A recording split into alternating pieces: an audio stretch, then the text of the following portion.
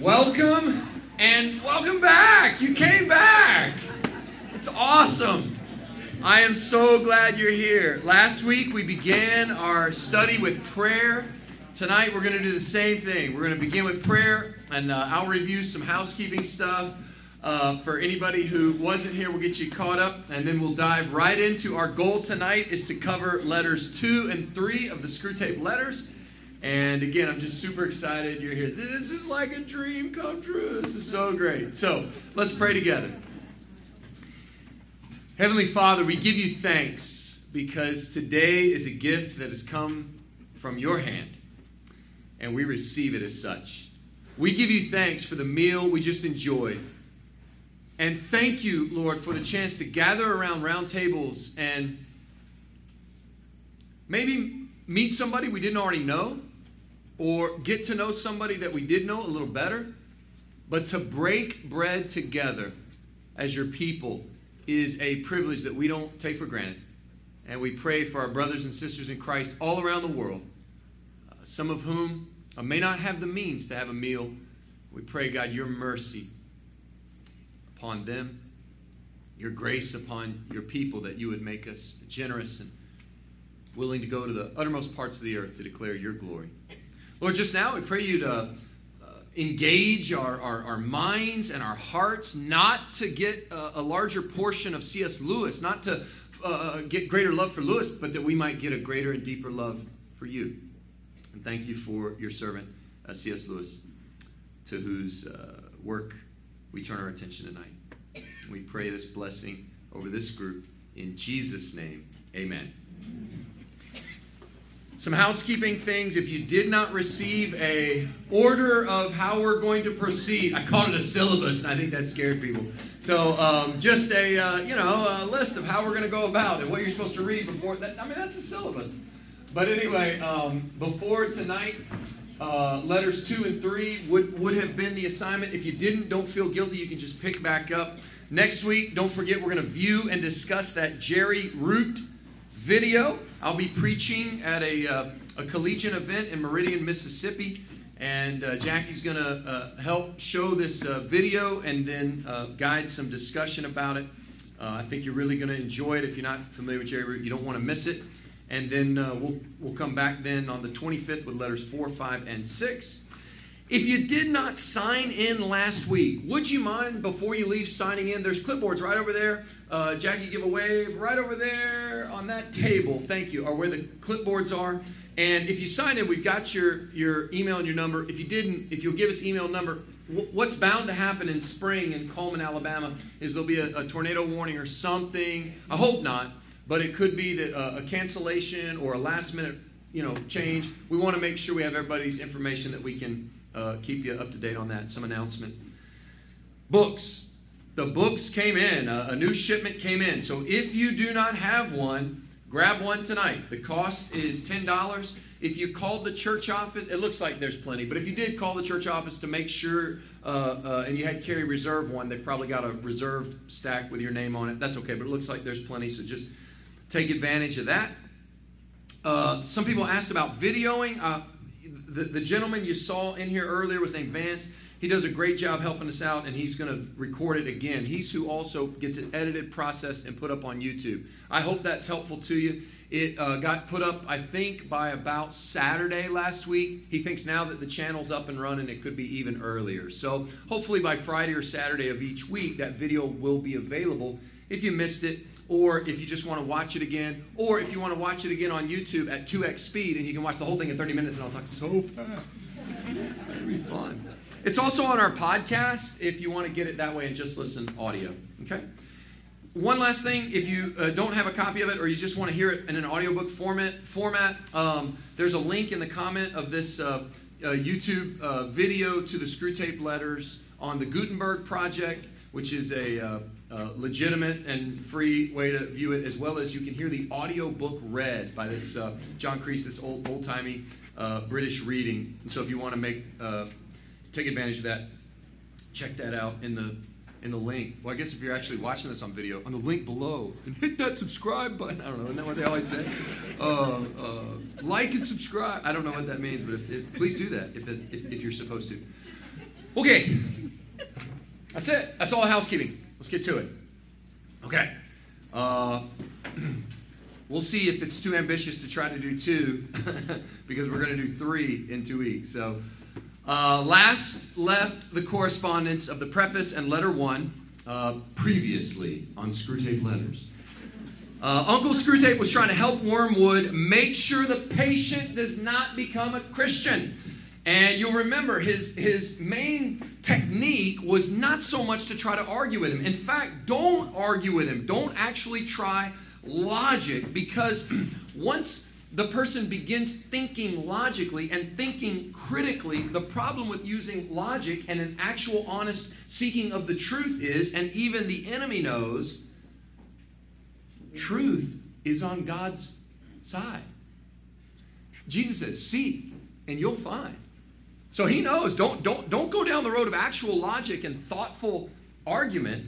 That's the worst thing you can do. Instead, you may remember, just distract him. Keep him fixated on what Screwtape calls the stream, the steady stream of news, which in 1941, can you imagine, they came out with news once a week. Now it's like once a second, right? If that. So keep him focused on that stream, and he says, have your man. Well, we now turn our attention to letter 2, and spoiler alert, despite all of Wormwood's best efforts, it didn't work. Our man has become a Christian. Woo! Here we go. Before I read this first portion here, to understand this chapter, I think it will be helpful, if you can, to imagine or think back to your own experience as a brand new Christian. For those of you who grew up in church, right? I mean, some of you, you grew up, you've been in church your whole life. It may not quite resonate with your experience, but for those of you who are maybe saved later in life, or maybe the experience of, maybe you went off to college and you began visiting a new church, or you began taking your faith seriously, whatever, ask yourself, can you remember what it was like that first time you either went to that new church, or when you first became a Christian? Was the church you joined, did it meet your expectations? Did you have accurate expectations? Was there something wrong with, maybe it wasn't the church, maybe it was your own expectations. So it'll be helpful to put yourself back in that place as we think about letter 2, where he focuses on the man becoming a Christian in his new church. Here we go. My dear Wormwood, I note with grave displeasure that your patient has become a Christian. Do not indulge the hope that you will escape the usual penalties. Indeed, in your better moments, I trust you would hardly even wish to do so. In the meantime, we must make the best of the situation. Let me pause there. I love C.S. Lewis's. You got to love C.S. Lewis's version of hell. Is not pitchforks, and it's not that he doesn't imagine Screwtape and Wormwood in this sort of brimstone and all these medieval torture devices around. His version of hell is a bureaucracy. It's office politics for all eternity.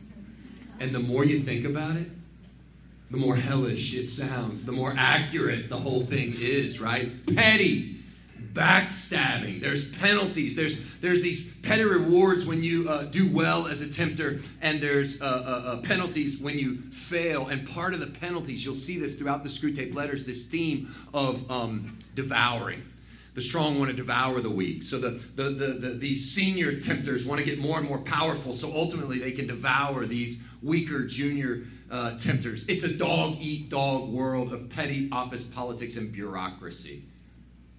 What a perfect image, right, of this place. So here's what he writes. Let's make the best of the situation. Now, guy's a Christian, but let's pick up where we left off. There is no need to despair. Hundreds of these adult converts have been reclaimed after a brief sojourn in the enemy's camp and are now with us. Whoa. What do you think he means by that? Don't worry, he became a Christian. That's all right.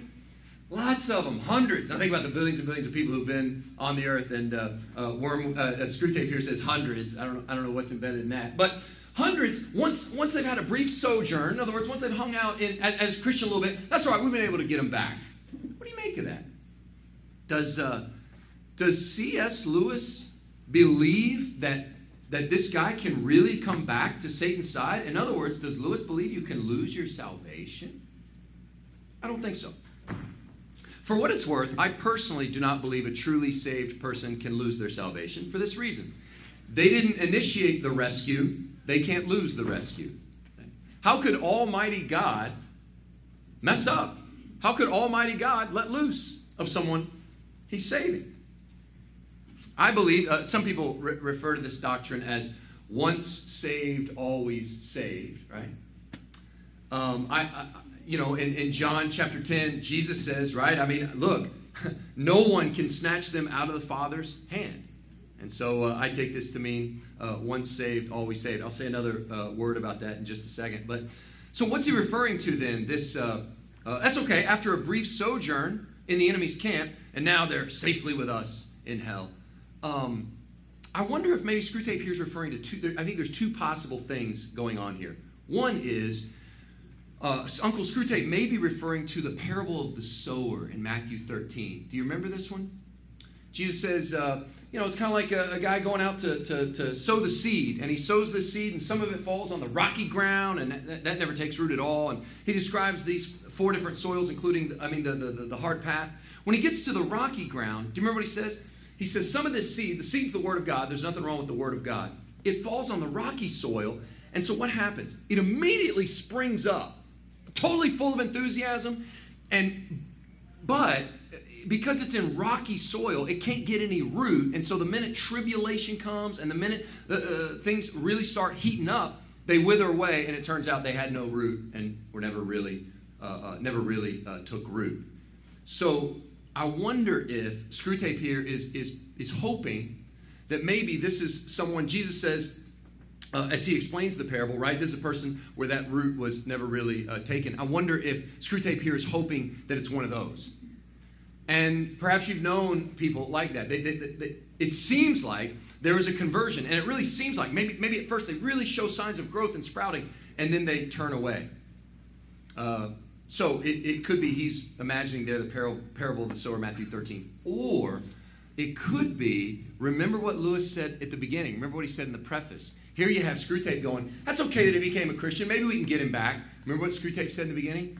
The devil, remember, is a liar. So we shouldn't take everything that he says as true, even from his perspective. Let me see if I get the quote exactly right. Readers are advised to remember the devil is a liar. Not everything Screwtape says should be assumed to be true, even from his own angle. This is the second paragraph of the preface, or third. After all, at the bottom of the paragraph, there is wishful thinking in hell as well as on earth. So this may be an example of what Lewis is talking about there, where Screwtape just sort of has wishful thinking, like he hopes he can get him back, even though he can't. Some people ask, well, once saved, always saved. Somebody might press me on that. Somebody might challenge me on that. That's not a doctrine that not necessarily every Christian holds to that. And somebody might say, preacher, well, what about these folks that, they sure look like they had a sincere salvation experience, and then years down the road, they just left the faith. What about that? If once saved, always saved? I would say, well, that just demonstrates that there was never true faith in the beginning. I believe in once saved, always saved. And if you say, what about those who don't make it to the end? I would say faith that fizzles before the finish was flawed from the foundation. Right? I need to say it again. Faith that fizzles before the finish was flawed from the foundation. And I'll just say one more thing about this before we move on to the next paragraph. That once saved, always saved thing sometimes drives me crazy, because once saved, always saved is a true statement, in my opinion, that always seems to be glommed onto by the exact wrong people who need to hear it. It never fails. It's glommed onto by the exact wrong people who need to hear it. The sweet 89-year-old saint in the nursing home who is no longer able to come to church because she's shut in. Her faith grows weary, and she longs to be with God's people. And she begins to wonder, maybe I'm doubting, maybe I'm not. She needs to be told, hey, once saved, always saved. If he got you, then he's got you. If he can save you, he can keep you. You were saved by grace. You're going to remain by grace. Hang in there, sister. Once saved, always saved. That's who needs to hear it. That's never who hears it. The person who hears it is like, doesn't care anything about God, living totally for themselves, and like, man, you're like living for the devil. What are you doing? Like, what makes you think you're going to be okay? Yeah, it's all right, preacher. I said a prayer when I was 6, and once saved, always saved. Woohoo! Right? Like, that's who ends up hearing it, right? And you go, are you kidding me? No.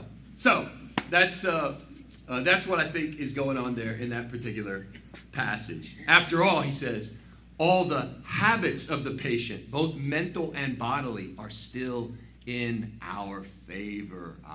What a great point. How many of you know that the reality of muscle memory? I was maybe 5 years ago, 6 years ago, I was reading this running magazine, and the article was, you've been tying your shoes wrong this whole time. And I was like, I have? And so I've been tying my shoes now for, Jackie, when did I move out of Velcro? It was, long time. And I'm reading this article, and they're like, yeah, if your laces, some of you, this is going to be the most valuable thing in the whole syllabus. This is what you're going to take away. But if you do it right, your laces flop gently on either side of the shoe. Instead, many of you, your laces go up and down like this. So if you just flip the very first loop, they'll flop politely down to the side.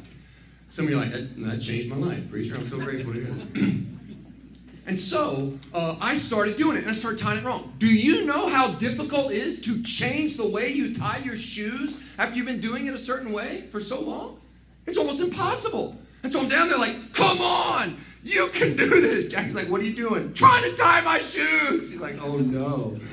You call a neurologist, like, what's happening? It's like, no, I'm trying to do it different. So what was happening was my muscle memory, it was so hard because it's like what I want to do, I find that I don't do because there's this, it's almost like this power is in me. This habit is so ingrained in the old way of doing it that it's so hard to put on the new. Isn't that what Paul says in Romans 7? The good that I want to do, I find myself not doing. And I find myself doing the very things I don't want to do. Why? It seems like I got this power of sin that still dwells within. See, those habits, you didn't get where you are overnight. Sanctification, the process of being made holy, spiritual formation, which is, by the way, what this whole book is about. Because he's already a Christian in letter 2. So we've now got from 2 to 31 to talk about how do you grow as a Christian. Sanctification is a process. And so the enemy wants to drill down on those habits that are still very much like the old nature. Martin Luther, allegedly Martin Luther has this quote that my old nature was supposed to be drowned in the waters of baptism, but it turns out he's a good swimmer, or something like that. You know, who knows it is. Apocryphal. Maybe some of you can source that. But he's right. There's these habits are still in. So what are we going to do? Paragraph 2, one of our great allies at present is the church itself. Do not misunderstand me. I do not mean, how could the church be an ally of the devil? No. Do not misunderstand me. I do not mean the church as we see her, spread out through all time and space and rooted in eternity, terrible as an army with banners. That, I confess, is a spectacle which makes our boldest tempters uneasy. But fortunately, it's quite invisible to these humans. All your patient sees is the half-finished red brick 4-column across from the courthouse item on Highway 31. Half-finished sham Gothic erection on a new building estate. When he goes inside, he sees the local grocer with an oily expression on his face, bustling up to him to offer him a shiny little book containing a liturgy which neither of them understands, and one shabby little book containing corrupt texts of a number of religious lyrics, mostly bad, and in very small print.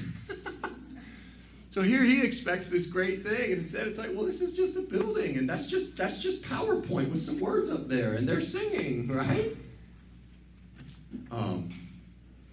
Let's just pause and consider how glorious it is that Screwtape even admits he's scared to death when he thinks about the church the way God sees the church. Invisible, powerful as an army throughout banners. You know, there's a story in the 1940s, a guy named John Reith, right? I don't know how to say it. Reith, Lord Reith. You know, they got lords and ladies and all that. Baron, I think he was a baron.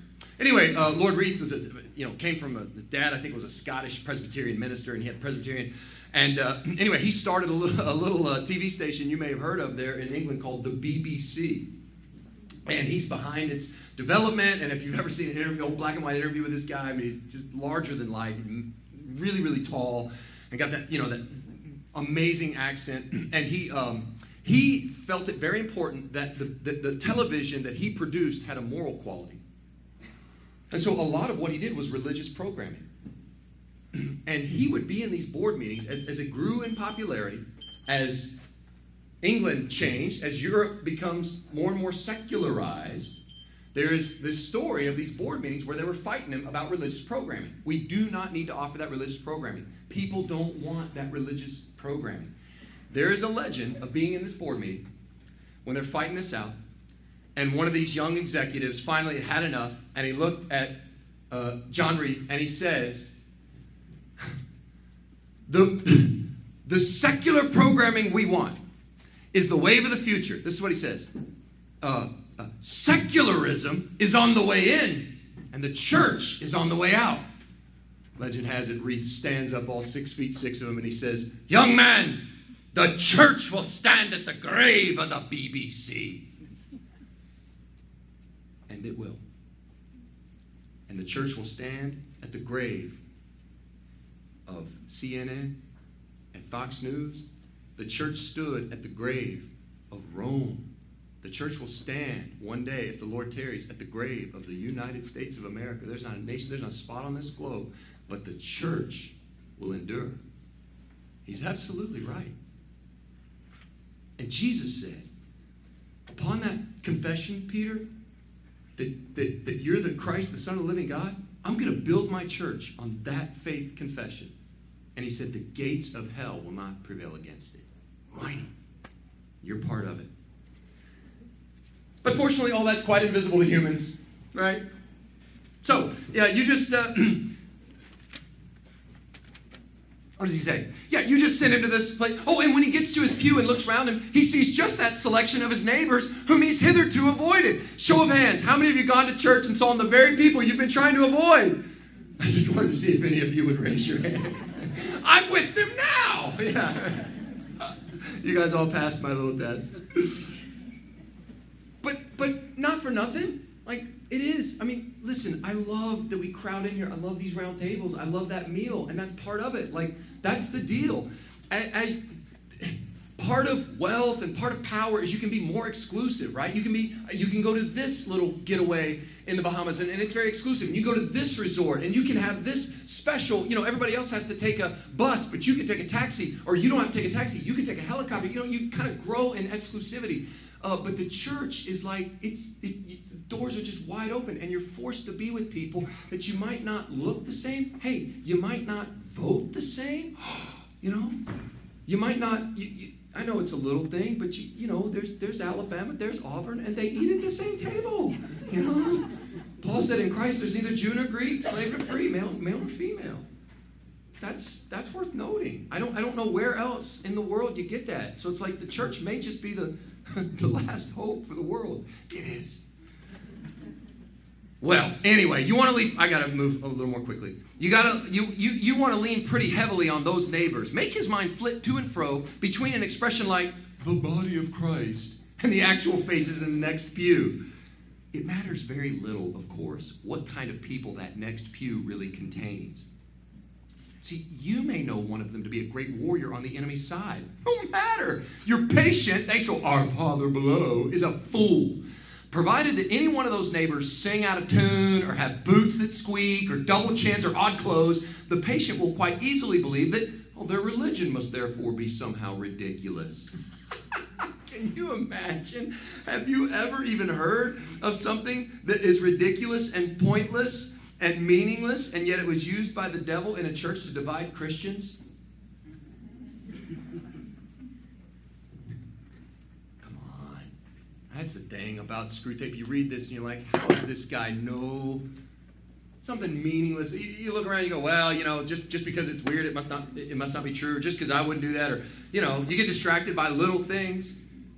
See, at his present stage, he has an idea of Christians in his mind, which he supposes to be spiritual, but which in fact is largely pictorial. His mind is full of, togas and sandals and armor and bare legs. And the mere fact that the other people in church wear modern clothes is a real, though of course an unconscious, difficulty to him. Never let it come to the surface. Never let him ask what he expected them to look like. Keep everything hazy in his mind now, and you'll have all eternity wherein to amuse yourself by producing in him the peculiar kind of clarity which hell affords. Ugh. I don't think nowadays when people go to church, I don't think their expectation can be... Here's how I think Screwtape does this in 2023.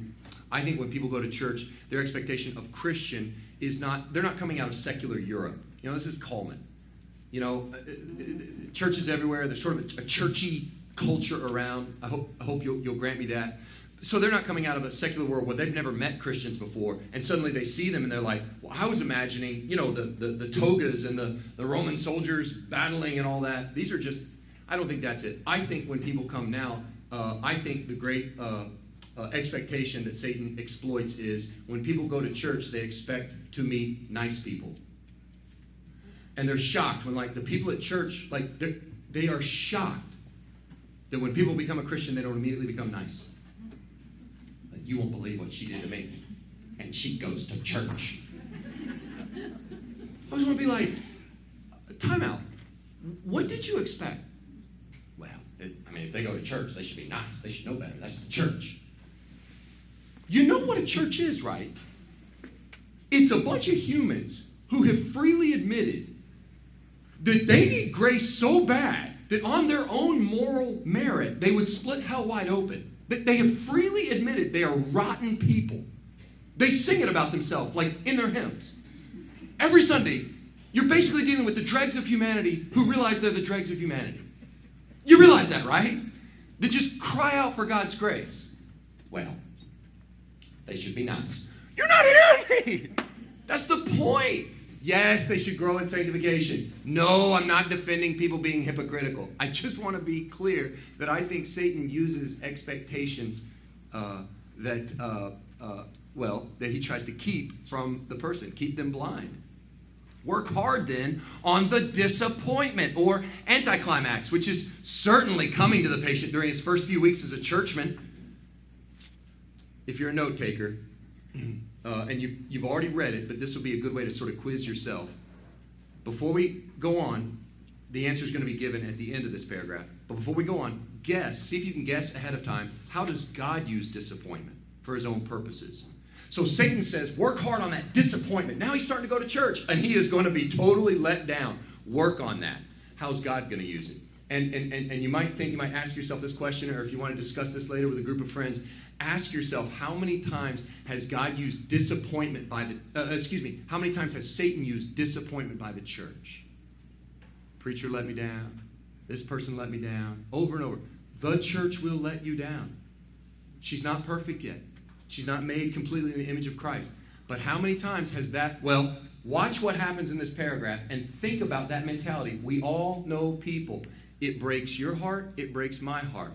The church let me down. I'm talking about people late in life that have given up years ago because, quote, they let me down. Watch this paragraph. The enemy allows this disappointment to occur on the threshold of every human endeavor. It occurs, when the boy who's been enchanted in the nursery by stories from the Odyssey buckles down to really learning Greek. It occurs when lovers have gotten married and begin, the real task of learning to live together. That may be true for you. That's not true for me. It's just honeymoon, and it's still the delight. In every department of life, it marks this transition from dreaming aspiration to laborious doing. The stuff looks great on paper, and so you start, and then when you really do it, it's hard. What would be a good example? It'd be like if you took a class on C.S. Lewis on a book, and it lasted till April. It's like the idea of this is awesome. The actual listening to the guy read through this and talk about it is laborious. The enemy... It's true. The enemy takes this risk. In other words, why would God do this? He has a curious fantasy of making all these disgusting little human vermin into what he calls his, quote, free lovers and servants. Sons is the word he uses. With his inveterate, that word means deep-rooted. His inveterate love of degrading the whole spiritual world by unnatural liaisons with the two-legged animals. Satan thinks it's beneath God's dignity to have anything to do with us odious little vermin. I'm so glad he loves us. Well, desiring their freedom, he therefore refuses to carry them by their mere affections and habits to any of the goals which he sets before them. He leaves them to, quote, do it on their own. And there lies our opportunity. Now, I want you to ponder that. There's the minute you're saved, there's justification. All right? God declares a guilty sinner as righteous in his sight. That's justification, the minute you're saved. Then, after justification, begins the lifelong process of sanctification. Do you realize God, if he wanted to, he could just take justification, and he could, for you, without you lifting a finger, he could make, boom, immediately to the final state, which is glorification. Everybody got those terms in your head? We start out as a Christian, we're justified. Justification takes but a moment. Sanctification takes a lifetime. Glorification happens when Christ returns. We go to be with God. You with me? He could just take you from justification to glorification. Why wouldn't he? For some reason, he wants sanctification to be, as Jerry Bridges says, Jerry Bridges has a great quote, sanctification, holiness is the human's joint venture with God. Holiness is the human's joint venture with God. God wants to partner with you in holiness. Because we know there's nothing you can do to earn your salvation, there's nothing you can do to justification, we often think that after you're saved, there's nothing God wants you to do. That's not true. 2 Timothy 4 says, train yourself to be godly. Yes, the Holy Spirit could zap you with all that, but that's like going to a weight room and going to the personal trainer. New Year's resolution. All right, you ready? Yeah, I'm ready. Ready to get strong? I'm ready. Oh, these weights are heavy. I tell you what, personal trainer, you lift all these weights for an hour. Let's do it that way. That's fine. And they could, but their job is actually to get you stronger. And that's what Screwtape points out. There also lies our danger. If once they get through this initial dryness successfully, they become much less dependent on emotion and therefore much harder to tempt. Now, how many of you know that? How many of you have experienced that? Once you power through that initial dryness, you suddenly find you're much less dependent on the early emotions of becoming a Christian. Therefore, you're much harder to tempt. Now, I've been writing hitherto on the assumption that the people in the pew afford no rational ground for disappointment. Of course, if they do, in other words, I've been talking about people letting each other down for petty reasons that don't matter. But obviously, if you're actually sinning, if the patient knows that the woman with the absurd hat is a fanatical bridge player, or the man with the squeaky boots is a miser and an extortioner, well, then your task is so much the easier. All you then have to do is keep out of his mind the question, well, if I, being what I am, can consider that I'm in some sense a Christian, why should the different vices of those people in the next pew prove that their religion is mere hypocrisy and convention? It's a pretty good question, isn't it? Well, if I can get in here by grace, why would I think anybody else shouldn't also be afforded that same grace of God? That's an obvious question to ask. And so Screwtape writes, you may ask whether it's possible to keep such an obvious thought from occurring even to a human mind. It is, Wormwood. It is. I love that. Humans they don't think. Handle him properly and it simply won't come into his head. See, he's not been anything like long enough with the enemy to have any real humility yet. What he says, even on his knees, about his own sinfulness, is all parrot talk. At bottom, he still believes he's run up a very favorable credit balance in the enemy's ledger by allowing himself to be converted. And he thinks he's showing great humility and condescension. That word means to come down. In going to church with these smug, commonplace neighbors at all, keep him in that state of mind as long as you can. Whew. It's so easy, isn't it, to highlight the hypocrisy of others and ignore the hypocrisy of ourselves. I may have talked to you guys about this before, but we live on these ladders, I'm convinced. I'll draw out a couple ladders here. And it seems to me that sometimes, when it suits us, sometimes we tend to always look up the ladder at others. And other times, we always look down the ladder at others. And here's what I mean. I don't know if you can see this, but you can probably guess what I'm drawing, right? You got a ladder here looking up, and a ladder over here looking down. And here's what we tend to do. Because it all comes down to what, and we'll get to this in the next letter, self-justification. That's what Screwtape wants. Pride, self-justification, no self-awareness. When it comes to the issue of wealth, we tend to look up the ladder when it comes to the issue of morality, we tend to look down the ladder. In other words, when we compare ourselves to others, isn't it interesting? Isn't it interesting? If you ask somebody, are you wealthy? Are you wealthy? Where does your mind go? Well, I mean, I do all right, but I'm not, now Bill Gates is wealthy, right? LeBron James, we always go up the ladder. Now that's real wealth. I mean, I do all right, but come on, there's a lot of people that have a lot, and they should be more generous, and we're looking up the ladder. It's very difficult to say, are you wealthy? And you look at the world's poverty and you go, yeah, quite frankly, I am. But when it comes to morality, we do the opposite. Are you a moral person? Well, now listen, preacher, I ain't perfect, but let me list the human vermin that exist way down here, right? We always, well, at least I'm not. Hey, I'm better than, right? So we tend to look up the ladder of wealth, down the ladder of morality, and in doing so, we play right into Screwtape's hands, who wants us to have exactly zero self-awareness, or as he calls it, humility. All right, I do think it is ironic, and we got about 16 minutes left. You guys are doing great. I think it's just delightful, and I know Lewis did this on purpose, that when the guy gets saved, the first two areas of temptation that Satan's going to come after, his first two weapons, are the church and his home. And so sure enough, we've turned now from church in letter 2 to relationships, particularly with his mother. So you got it in us? One more letter? Okay. My dear Wormwood, I am very pleased by what you tell me about this man's relations with his mother. But you must press your advantage. The enemy will be working from the center outwards, gradually bringing more and more of the patient's conduct under the new standard, and may reach his behavior to the old lady at any moment. So you want to get in first. Keep in close touch with our colleague Glubos, who's in charge of the mother, and build up between you in that house a good, settled habit of mutual annoyance, daily pinpricks. The following methods are useful. Now, are we really about to read a letter on living in a home with daily annoyances? Pinpricks? This one's going to sting, guys. I just want to point out one line in that paragraph. God works from the center outward, gradually being more and more of the patient's conduct under the new standard. Standard there, I think, means the standard as in the standard bearer of an army, the flag, the team. When you become a Christian, you are now in a whole new identity. You're part of a whole new family. And so what's going to happen is you've brought all your old behaviors in, but through sanctification, you're now going to learn how to live into the reality of who you now are. You've been adopted into a new family. A simple illustration will help.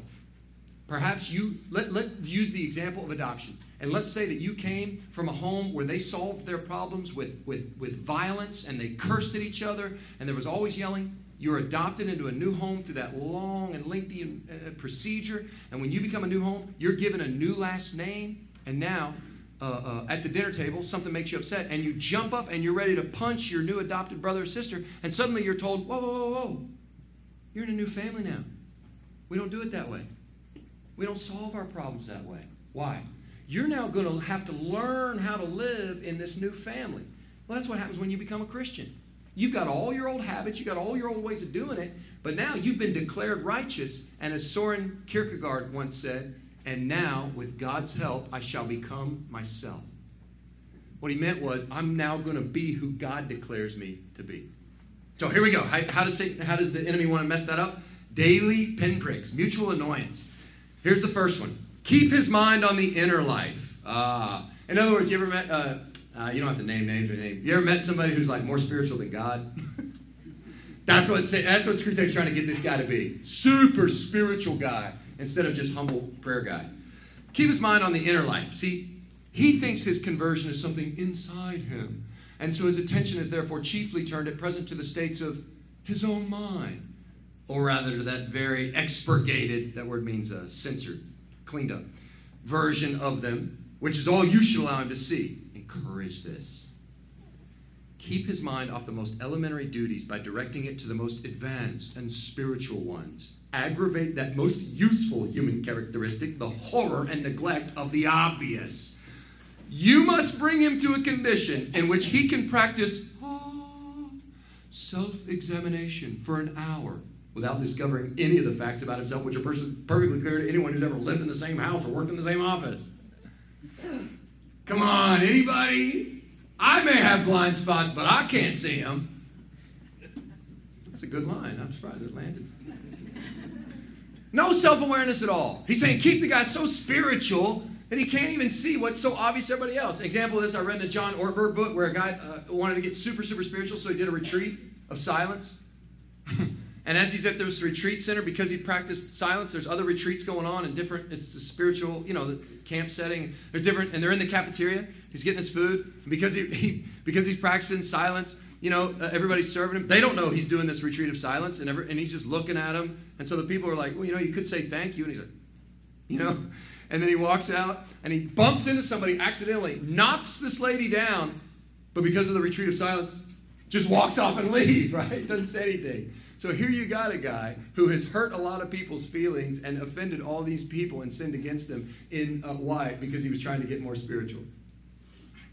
That's what Screwtape wants, that kind of nonsense, right? I'm not knocking a retreat of silence. Maybe a retreat of silence would maybe it would benefit me, actually. It is no doubt, number 2, it is no doubt impossible to prevent his praying for his mother, but we have means of rendering the prayers innocuous, ineffective. Make sure that they're always very spiritual. They're always concerned with the state of her soul and never with her rheumatism. 2 advantages will follow. In the first place, his attention will be kept on what he regards as her sins, by which, with a little guidance from you, he can be induced to mean, any of her actions which are inconvenient or irritating to himself. How great is that? Do we not often determine that somebody else has sinned against us when in fact they just annoyed us? Annoyances are not always a sin. The fact that I don't like what you're doing right now is not necessarily a sin. Your bad taste is not a sin, right? But I think it's great that a lot of times we define sin as you're just annoying me, Where were we? So if you get him to keep focusing on those sins, thus you can keep rubbing the wounds of the day a little sorer even while he's on his knees. The operation is not at all difficult, and you will find it very entertaining. Can you imagine? You're praying for somebody. All right, I want to pray for this person. I want to pray for them, Lord, because they're annoying me. Particularly that thing they do. That one thing they do. And you're just getting madder and madder as you're praying for them. Satan's laughing.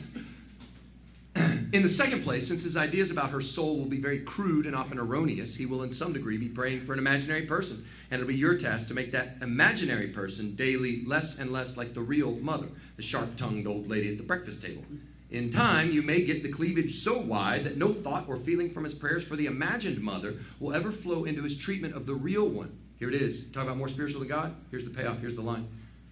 I've had patients of my own so well in hand, they could be turned at a moment's notice from impassioned prayer for a wife's or son's, quote, soul to beating or insulting the real wife or son without a qualm. See? So what's his point? Don't over-spiritualize your prayers. Go humbly to the Lord and pray for him. Number 3, when 2 human...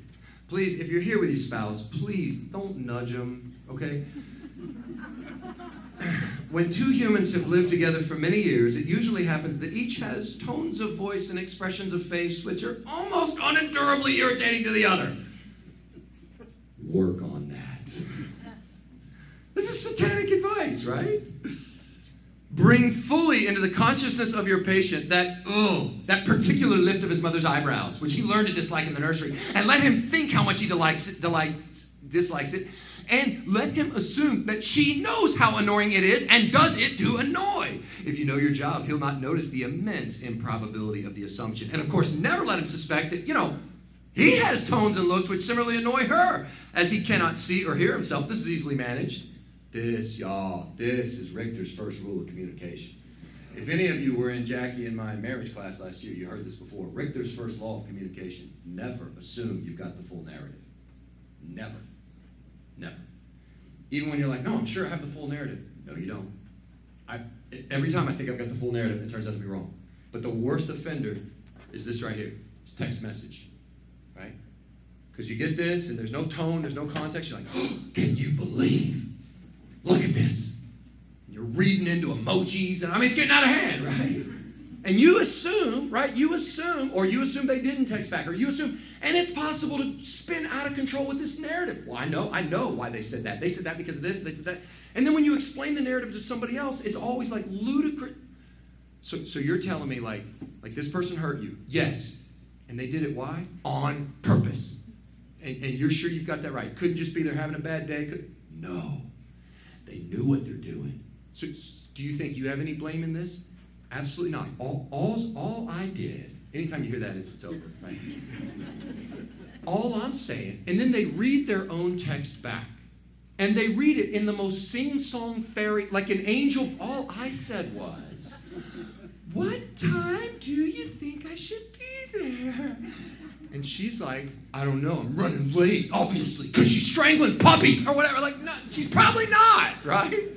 But we build up this massive narrative in our head. Why? Screwtape is winning. He's getting us to assume these narratives. And even if right now you're like, no, I've got a couple that I'm certain I've got the right narrative. You're not hearing me. You never have the full narrative. If that person did you wrong, to whatever percent they're really guilty of, you've tacked on extra. But God will hold them accountable for the percent they really did. Our job is to clean our side of the street. Vengeance is mine, says the Lord. It's hard. It's tough. This stuff is so tough. But that's where I'm like, Screwtape, how did you know this stuff happens? Number 4, in civilized life, domestic hatred usually expresses itself by, and here it is. This is what I meant.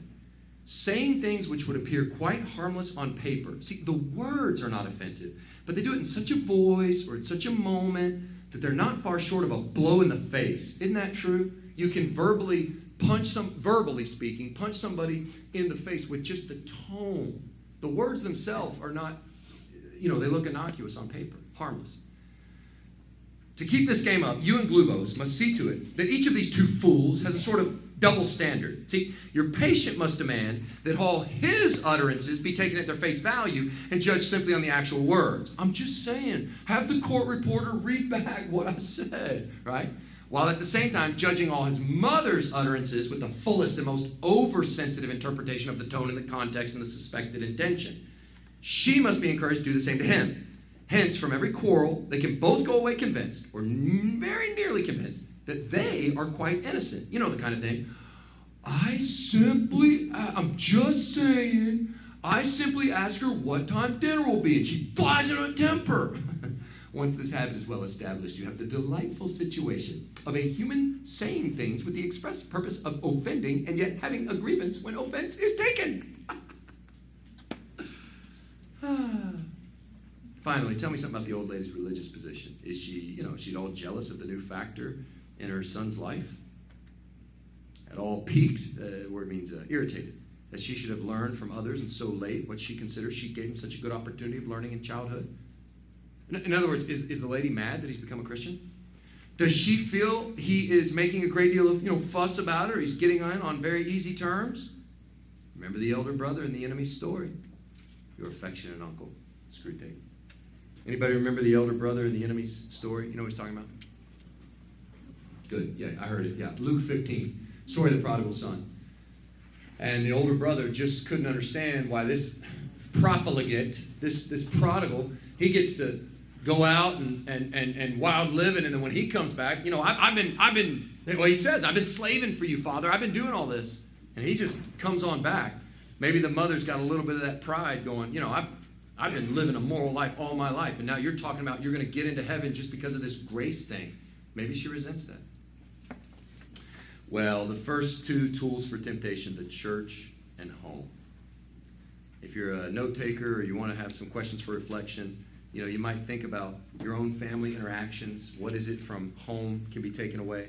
On letter 2, what is it from church? How can we be a people who continually open wide, make everybody feel welcome, and try to reset some of those expectations?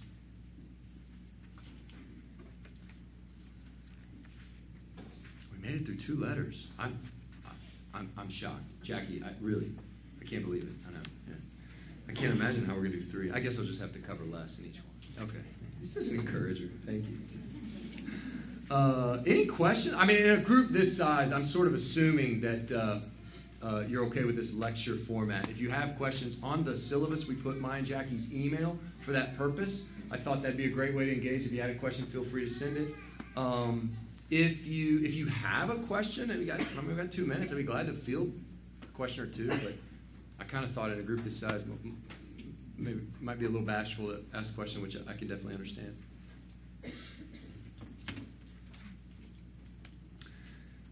If not, y'all, I'm going to do something unthinkable and let you out 6 minutes early, which I know. It's like, what is happening? I know. It's crazy, right? Jackie, would you be willing to, once again, last time you closed us in a word of prayer, would you be willing to do that again? Thanks, everybody, for being here. I'll stand around up here and speak to anybody, whatever, but Jackie, if you'll close us out, and God bless you guys. Thanks again.